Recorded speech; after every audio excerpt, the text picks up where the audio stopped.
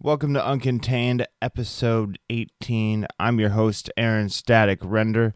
Before we get started with the show today, I would just like to first wish my dad a happy Father's Day, since that's coming up on Sunday. And happy Father's Day to all the other fathers out there listening. My guest on the show today is one that everybody knows. I'm pretty willing to bet, unless you don't have a TV, have been living under a rock, or haven't tried saving 15% on your insurance and making it so easy that a caveman could do it. That's right. I have John Lear on the show this week, best known as the Geico Caveman. If you only know him as the Caveman, you'll definitely want to check out his other shows that he has on air. He had 10 Items or Less on TBS. He has Jailbait on Crackle, and also Quick Draw on Hulu. So check those out, and you will be entertained by them for sure.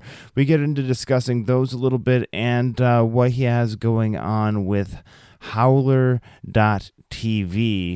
along with a project where he's showing how a show is made from ground up, and you can check that out at Howler.tv as well. We had a tight schedule to record this episode, so it's a little bit shorter than normal, along with a couple technical difficulties from Skype, but there's still a lot of awesomeness to be heard. Enjoy episode 18 of Uncontained with the Geico Caveman, John Lear. How are you doing today, John? Good. Nice to be here. Thanks for having me, Aaron. Thank you for coming on. And before we get any further, you want to give my audience a little insight to who you are? Sure. Yeah. Most people know me as the Geico Caveman. That was like my big claim to fame. If I did like 25 of the commercial spots that you saw out there back in the day when the caveman ruled. I've also been on TV shows in guest roles and like Friends, and I was on a show called Jessie starring Christina Applegate and things like that, and then and some movies. I guess most recently in the past few years I've been along with my partner Nancy Hauer. We've been executive producing and creating shows that I often star in. 10 Items or Less was on TBS for 3 seasons. It took place in a grocery store. Jailbait was a show that we did for Crackle, produced by Sony Television. And most recently, we did a show called Quick Draw for Hulu, which was a comedy Western. And assorted pilots for Comedy Central and for HBO, 20th Century Fox, that kind of stuff. All right, great. Yeah, I'm obviously familiar with the Caveman commercials, and I've watched quite a few episodes of Quick Draw and 10 Items or Less. Unfortunately, I don't have Crackle, so I haven't really been able to watch Jailbait. But I do understand all of your shows kind of have one thing in common. They're kind of written in a special way.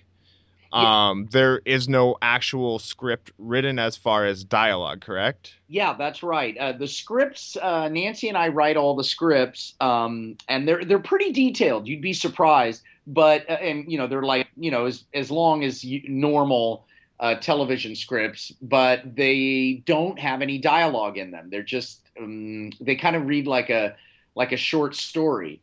And then when the actors are never given the scripts, except for me when I'm acting in it, I know what's in the script because I wrote it.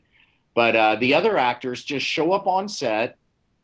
They get into makeup and costume, and they're kind of told what Nancy, my partner, who also directs all the episodes, tells them just enough information, to get them started, and then we go. And Nancy kind of, she coaxes from the director seat, and I coax a little bit from the actor seat, and in the end, we come up with an episode. All right, cool. So you just described the setting and what all is going on in that, but how do the actors know where to take the role? Are they just taking cues off of you since you know what's going on with the script, or do you give them any clues at the beginning? No, they help kind of slowly through, when they're auditioning for the role, they start to create the role, and we tell them stuff about their character, like, the backstory of the character, the kinds of things the character likes to do, the kinds of things the character doesn't like to do. So they get a real sense of character, and then they start to build the character themselves, because as they improvise in auditions and then improvise on the set, we start to write for them, and so in a weird way, we're kind of all bringing the show forward together. Okay, cool. That sounds like a lot of fun, but I'm sure it's a lot of hard work too. Yeah, I mean, it's long hours, and you definitely earn your money, because you're not, you don't just say three lines and then go back to your trailer. It's kind of like a reality show, where you improvise a lot. So you'll be on set all day. Each take is different, so you're constantly kind of creating. But yeah, I mean, that's what it's so fulfilling and satisfying for the actors, because we really, we build the whole thing around the actors, and making them comfortable and letting them do what they're, gifted at doing, which is improvising. So that's the whole point of what we're trying to do, is get to that comedy that you can only get to when it comes up spontaneously. Okay, yes, and it's hard to make something sometimes that somebody else wrote be funny like you would say it. So, and as you were saying, spontaneously, sometimes those are the funniest moments you'll ever catch. Yeah, exactly. Like when you crack your friends up and you guys all die laughing, but then if you tried to repeat it, it wouldn't be as funny. That's kind of the energy we're after. Exactly, you had to be their moment. Just throwing that out there. Exactly. How did you find out that you were more inclined to go with the improvised style of acting, opposed to the standard memorize your lines, go out there and deliver what the director's telling you to? There was I went to school at Northwestern. That's where I graduated college, and they had an improv show called the Meow Show, which was kind of old school improv, where it was a lot of sketches and games, but I loved it. I couldn't believe, that you could say whatever you wanted, and I thrived in that. And so when I graduated, I was in Chicago, which is, the birth of improvisation, really, or at least the epicenter. And that's, I just started taking classes at Second City and some of the improv schools there, and started doing improv in bar gigs in Chicago. And that sort of started me down the path. Okay, cool. So have you had any quote unquote standard acting jobs, or Yeah. have they all been improvised? Well, I guess the standard ones would be, some of my guest star roles on Friends, or Lois and Clark. I did a season of a standard sitcom called Jessie on NBC.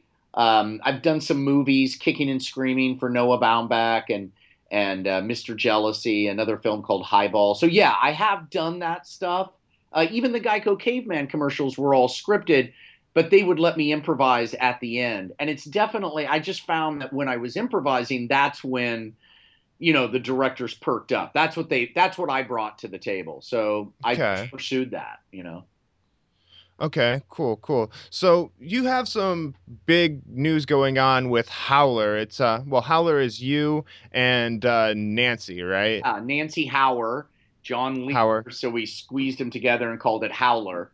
And we've started a site called Howler.tv, which is a video streaming site where we're able to start bringing some of the material and stuff that we're, maybe it's too edgy, or maybe stuff that we just don't want to try to put into the, television machine, and put it on Howler.tv.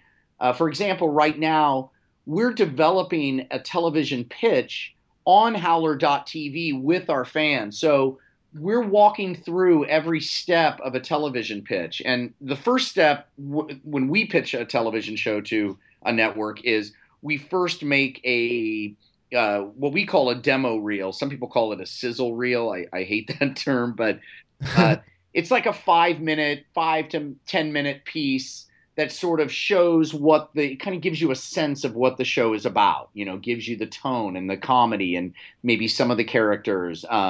That when we go in and pitch a network, we usually start with a sizzle reel and play the sizzle reel, and then we do the verbal pitch after. So right now we're developing the sizzle reel online with our fans and supporters, and they're like giving us notes on different cuts. It's really cool. So we've been shooting the scenes that are going to be in the sizzle reel, and we're getting close. We're getting close to finishing the sizzle reel. So then we're going to start talking about how we, sort of develop characters and how we present them to executives. And then ultimately we're going to go in and pitch and film it.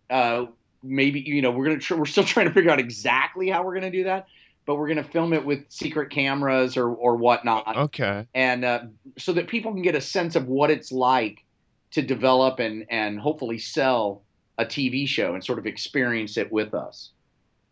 That is really cool. I'll have to link to that for my show, because my show has kind of an educational aspect to it as well. Yeah. It'll also, kind of help promote you as well, but it has an educational aspect. So for people who are just getting started out in the entertainment business, who may want to know how to proceed to get a show seen by executives like you are doing now. Yeah, we're going to talk about every aspect of it in terms of, how to get agents, how to present to agents, where, different platforms that you can sell a show to, whether it's a streaming platform or a network or basic cable, and the sort of pitfalls, the pros and cons to each one.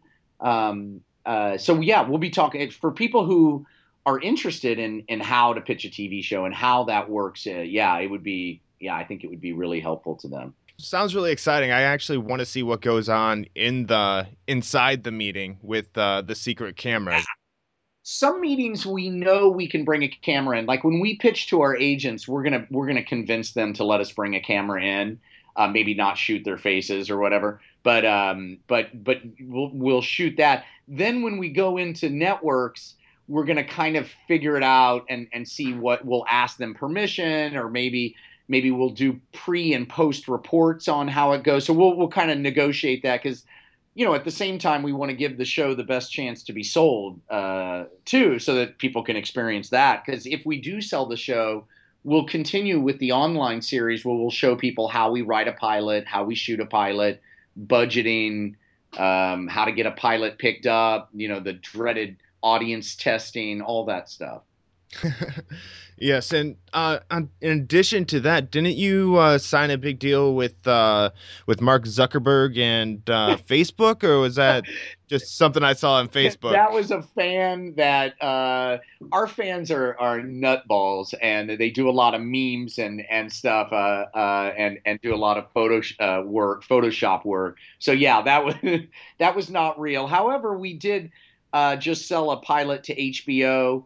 That we're developing, and then we have another pilot that we sold to a network, and we can't announce it yet until the deal is fully closed, which should be happening, any day now. We keep checking our emails to see if it maybe even would happen today, but okay. But yeah, we'll be announcing that. Yeah, the Mark Zuckerberg thing was the idea of comedy from one of our fans. I was suckered by a meme, huh? I'm right there with you. I am I'm super naive with that stuff. I think it's all real. Right on. Well, let's see. So in Quick Draw, I've noticed that you kind of try to stay true to some historical facts, or am I just like kind of imagining that?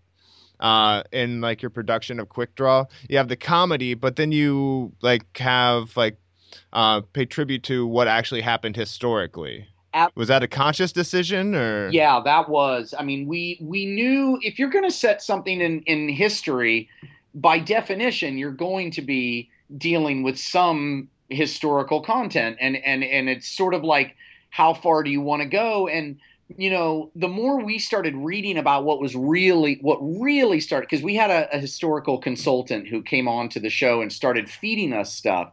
And some of the stuff we saw just blew us away and just inspired us. For example, there's there was a lot of prostitution in the 1800s, a lot. And our historical consultant sent us a steam powered vibrator that was used. That we were just like, "Are you kidding me? Is this real?" And he was like, "Yep, absolutely real." And many other things, like people who you thought you knew. For example, like Cole Younger is a very famous outlaw. He is a lead character in Quick Draw. And we have him in an episode where he goes in disguise dressed as a woman. Now, Cole Younger used to do this quite a bit. When he would rob banks, he would dress up, cross dress in order to escape being noticed. So lots of little things like that, and a lot of the characters in the show are real characters, and a lot of the stuff that they talk about is real. And even though the show is improvised, we would feed the actors who were playing real characters. We would feed them a lot of the actual historical content that their character participated in too. So it was cool. It's one of my favorite parts of the show. But if say something funny happened that didn't go along with had a take where it was accurate and then a take that was funny, which one would you choose? That wasn't quite accurate. We would probably justify the inaccurate one in the scene. So if somebody said something that was inaccurate and I knew it was inaccurate, I would probably try to explain what really went down in a way that didn't totally throw out their thing. So I guess my answer is a kind of a BS answer, which is we would try to have both. We would try to have the funny and the real. But if it was totally inaccurate, we probably would not use it, to be honest with you. If it was just way, way out there. I mean, we did a lot of inaccurate stuff on the show. Don't get me wrong. A ton of inaccurate stuff. But we justified it vis-a-vis the character. So the character thought it was true, even if it wasn't actually historically correct. Okay, so it's just a truth to the character, but the audience member knew that the character was wrong. Yes, and the character didn't know exactly. So within the world, even though the world was totally absurd, it all made some sort of logical sense. So it's anachronistic, but to the character, he truly believes it's happening in that moment. So we're kind of messing around with facts and nutballs craziness, because we want it to be funny, obviously. Yes, and you can't sacrifice the humor completely. Right. Okay, John, on Uncontained, there's an aspect to the show that I like to get information and advice from the person that I'm talking to in whatever field they're in. So for you, it'd be in acting and getting a show made. Yeah. For our guests, for our entertainers who are just getting started out, because I think it's important to get advice from entertainers at all levels. Yeah. Because sometimes the people at the way top don't relate to the people who are just starting out, and the people starting out don't relate to the people who are further on. Mm-hmm. So what advice would you have for somebody who is trying to make it in the entertainment industry? Yeah, I guess my first piece of advice would be to go out and shoot. If you think you want to make a TV show, or you think you want to make something for a streaming channel, or you want to make a film, my first piece of advice would be, hey, try to shoot something, because I think we learn by doing, and cinematography and production and actually making a TV show encompasses all sorts of things, from directing, acting, writing, editing, all of it. And nowadays, with prosumer equipment, you can do it yourself. So if you're a writer, write something and see if you can't, through whatever, social networking, try to find like-minded people who want to make something together. Because man, I mean, once you're on a set, I think you realize the limitations and the infinity of it, and it's an awesome experience, and you've made something. So that'd be my first piece of advice. Anything else you want to throw in there besides watch your Howler TV special on how to get a show made? Yeah, I would do that for sure. Or including that, actually. And I would get out there and perform. There's also a lot of classes that are offered out there. And, people go back and forth on that. There's a lot of, shady scam, especially out in LA places, acting classes or writing classes or whatever. But the good thing about a class is that you're surrounded by like-minded people, You're surrounded by people who are trying to make it and make stuff. And I think that kind of networking really helps because you hear how other people are trying to do stuff. Same thing with actors, getting into a play or writers getting into a writer's workshop. Those kinds of things can really help. Not so much about what you learn, although you do, but really more about who you meet and who you get to talk to. All right, great. Yeah, so just get out there and make things. Yep. And surround yourself with people who are of the same mindset and have the same goals as you, correct? Exactly. My show being named Uncontained. Basically, uncontained means going against the societal norms, people telling you can't do it, you can't. Successful podcast host, figure skater, or even an actor who ad-libs all of his lines, So how do you go out and live uncontained? Well, I have a lot of support.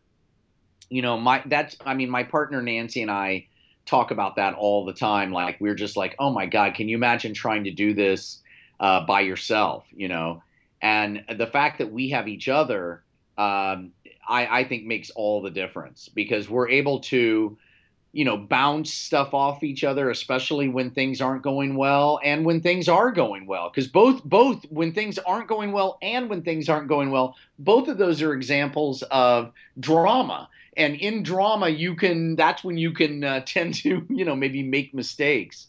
So to have a soundboard, to have somebody to bounce something off, I think is huge. It's huge. Because we may be out there doing something that we don't know anybody else who's trying to do exactly what we're doing. We know people who are doing similar things, but the exact kind of sort of wide open improvisational style that we're doing, we don't know anybody else that's out there doing it. So we don't have, and when you're uncontained, you're doing something that maybe there isn't a lot of people out there doing what you're doing. So having somebody, in our case, a partnership, that makes all the difference. Okay, great.